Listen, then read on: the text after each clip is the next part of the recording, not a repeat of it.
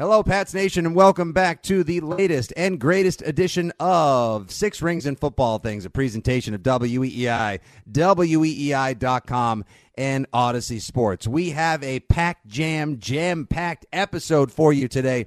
We're going to provide you all the analysis, insight, and info you need to get pumped and jacked for Sunday's Ravens at Patriots AFC Showdown, which also happens to be the home opener for your 1-1 New England Patriots, coming off of that squeaker of a dub last Sunday in Pittsburgh.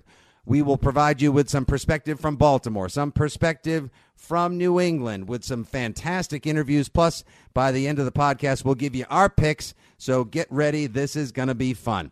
Let's get things going right now. We'll have Jason Canfora from 105.7 The Fan in Baltimore joining us to let us know how are things going down there in Baltimore following that tough loss against the Fins. Joining us now on the Six Rings podcast is Odyssey NFL insider Jason Canfora. You can also hear Jason with Brian Baldinger on the In the Huddle pod with new episodes out every week. Just search Huddle wherever you find your podcast. With Andy Hart and Nick Fitzy-Stevens, it's Jason Canfora here to preview Pats Ravens on Sunday. Jason, how we doing today? I'm doing well. Hope you guys are as well. Well, hopefully you're doing better than the mood in Baltimore that I suspect right now after last week's shocking loss. Ooh-wee. Up 3 touchdowns, giving up 42 to the Fins. Lamar puts up a 38th spot in the home opener. What's the general mood around Baltimore right now? Panic-stricken, freaking out, I think, to some degree. There's a lot of here we go again. How could this franchise that rose to prominence based on superior defensive play be this horrific, give up this many big plays, look this confused, have so few blue-chip players, have so few in their prime difference makers on that side of the ball? Like, how could all this be true? How could they take 3 defenders in the first round 3 straight years, and through 2 weeks they're complete liabilities? Like, not only are they like not good, like not helping, they're bleeping up all over the place. It's getting late early. And my sort of take on them all off season long, once the schedule came out, was don't watch what they do on the road against a bad Jets team, against a Patriots team that's limited offensively. The first 3 home games are Miami, which is obviously new and improved under new management, and they've got a track team. And then it's Buffalo, who, enough said. And then it's Cincinnati, who racked up 500 yards a game against these guys last year and basically got Wink Martindale fired. So if they're any better, if this is any different, if they've actually improved, even though they got nobody who can rush the passer but all the safeties in the world, we'll know after that 3-game run. The returns against Miami obviously were horrific. I mean, teams up 21-0 in the fourth quarter since 2011 were 711-0. It's now 711-1. Jason, coming off of the loss, I think there was a little concern when everyone sees Lamar Jackson not throwing during the media portion of practice, got a sleeve on his arm because, as you just sort of painted it, if the defense isn't good, it looks like Lamar's going to try to carry this team as far as it can go. Is there legitimate concern with that arm, or is that just normal? I would say it's suboptimal to be dealing with it in week 2. Right. You know, when Harbaugh calls it normal wear and tear, like, well, through 2 games, I think it's fair to say it's less than ideal that your quarterback's dealing with anything, but I think you'd also have to be naive if you look at the construction of this team and you watch them play, not to think he's going to be banged up, because it's a one-man army. They can't run the ball at all unless he does it. I mean, he had 113 yards rushing, more than any other teammate last week. They don't have special backs. They don't have a special offensive line. Their blocking tight end, Nick Boyle, looks like he's at the end. If you're using a fullback 60+% of the time and you can't pick up any short yardage unless it's a direct snap to the tight end or an inside handoff to that fullback, then you've probably got problems. They drafted an undersized center in the first round, and they're quick to tell you how great he is at the second level. Well, I see him getting tossed out of the club at the first level. So, yeah, it's Lamar. It's Lamar. It's Lamar. It's Lamar's legs. It's Lamar's mind. It's Lamar's arm. They are trying to evolve to a team that throws on early downs, that employs play action way more than you would expect on early downs, that pushes the ball downfield, and it's now an under center passing offense as well. I think Lamar had 15 career completions under center in his first 4 years. 5 of them were goal line, passes for 1 or 2 yards. So you take that out, and it was 10 in his entire career. He's 7 for 7 for 75 yards and a touchdown under center this year. And they're selling play action, not out of the shotgun, not out of the pistol, but under center. And it's been a big weapon for them through 2 weeks. It's caught people off guard. Eventually, we'll see if things recalibrate because teams are still playing them like they're this elite running team. But again, unless it's the quarterback himself, there's not any there. Yeah, injuries to Gus Edwards and J.K. Dobbins have absolutely just killed the running game for Baltimore, which made them such a diverse and dangerous attack from every level on the field. And obviously injuries have been cataclysmic in the secondary as well. Before we talk about any more defense, just talking about Lamar and the Ravens offense and knowing Belichick, who always tries to take away another team's best asset. In this case, I'd probably still argue Lamar's running. How do you see the Patriots trying to defend the Ravens Sunday? I think you the crowd in the box cover zero stuff. Miami blitzed him 20 times last week, and he carved him up. He's embracing the short passes. He's embracing the quick slants and his hots. I think he knows that they can't run the ball unless he does it, and he doesn't want to do it as much as he's had to in the past. And you look at the numbers last week, and they're gaudy. But the touchdown and 79 yards came on a cover zero look where he saw a crease, he pressed it, and nobody touched him. It's not like they're calling design run after design run. Like there's not a whole lot of option plays in this offense right now. Now, could that change this week? Sure, but I think you better zone him up. I mean, in his career, after the Miami game last year, everybody's talking about cover zero blitzes, but the reality is cover 3, cover 2, those looks had given him issues more than anything else through his career, and I think teams. I mean, I just don't know that you watch this film for 2 weeks and think you need stacked boxes.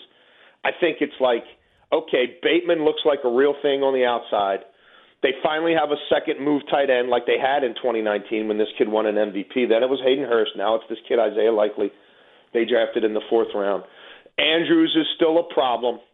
Duvernay, he's got a concussion. The Ravens say it's not really a concussion. Either way, if he's available, they're finally giving him enough reps to where his speed and twitch manifest themselves. Remember, he's an all-pro returner, so it's not like this guy doesn't have wiggle and he's not a special athlete.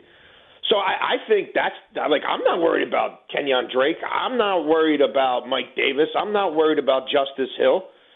I'm worried about all these deep balls that he's hitting all over the place. I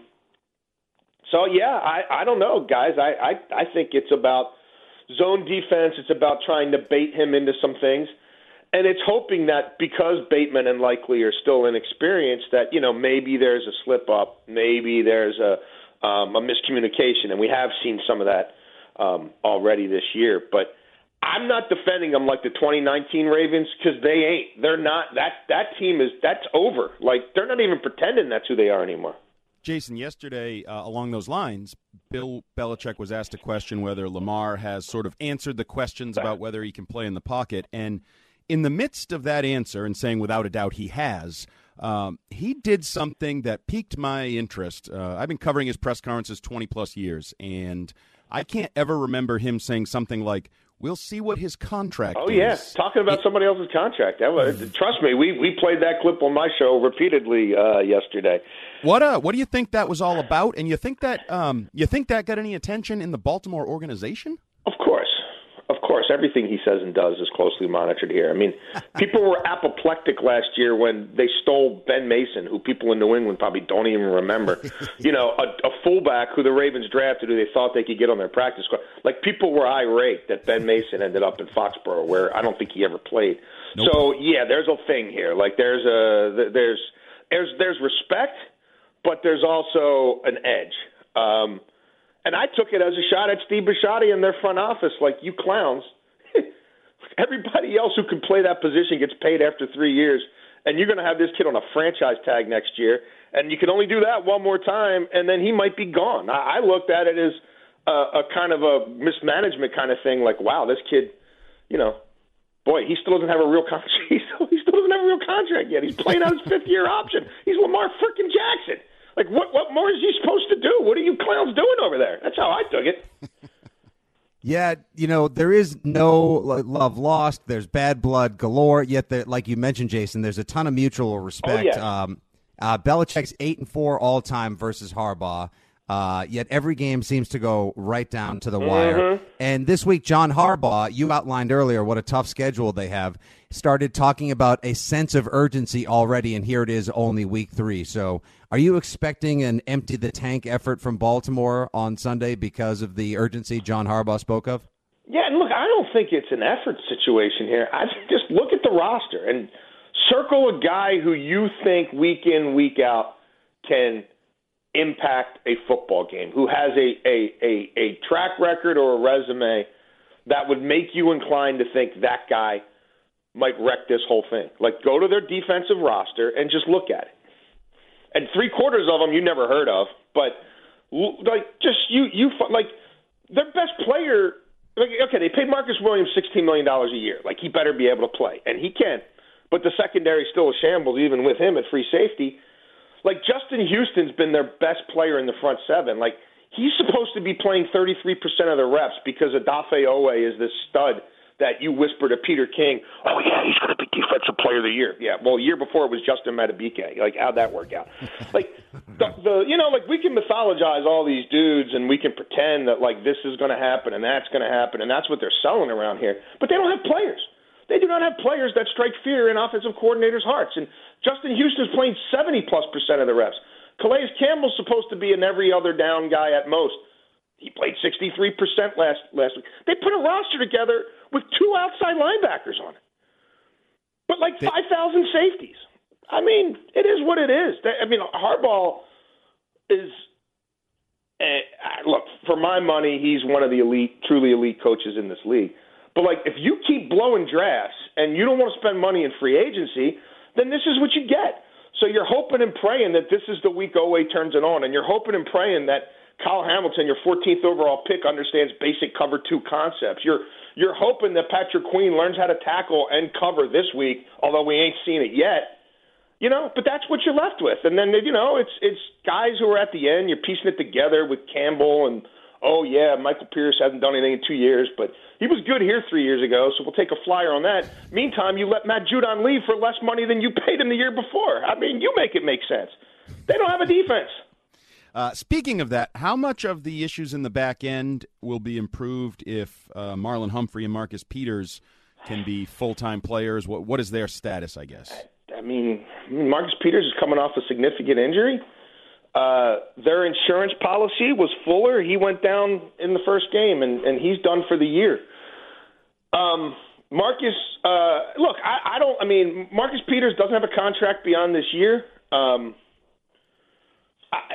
I think it was a gamble, sort of just assuming he's going to be the old Marcus Peters right away. He's not. He's still a step slow. He looked like a guy, and again, Miami does have elite speed, but he looked like a guy who was working his way back from a major injury. Marlon Humphrey is a slot corner. They paid him $20 million. They can play him on the boundary all they want, but ideally, he's a slot corner. He's not an elite twitch guy. He's not super sped up. His most impact comes at slot, but they can't play him there because they don't have any boundary corners. The key to their defense this week will be Brandon Stevens. If Brandon Stevens can play, then that means they can hide Kyle Hamilton again and not play their first-round pick in passing situations for the most part. I don't know whether that's going to come to pass or not. It sounds more optimistic for Stevens this week. Marlon tried to gut it out last week with soft tissue stuff. You guys know how easily that is aggravated. Again, they have more invested in their secondary than anybody else in the league from a cap standpoint, percentage of cap. They don't have anything invested in pass rush. If those guys on the back end aren't not just good, but phenomenal, if that's not a top 5 unit, this team has no chance to beat good offensive football teams. Boy, talking about missing on free agency picks and having bad drafts, I say you swap out Mac Jones's promise for Lamar Jackson's speed, and this could be a cruel mirror image game on Sunday, Jason, because we have a lot of the same complaints up here in New England, which is what should make it fascinating. Thanks for your time today, Jason. We really appreciate it. Enjoy the game on Sunday. All the best. Hope to connect with you again sometime soon. Sounds good. You guys do the same. Thank you. All right, thank you. That was Odyssey NFL insider Jason La Canfora here on the Six Rings Podcast.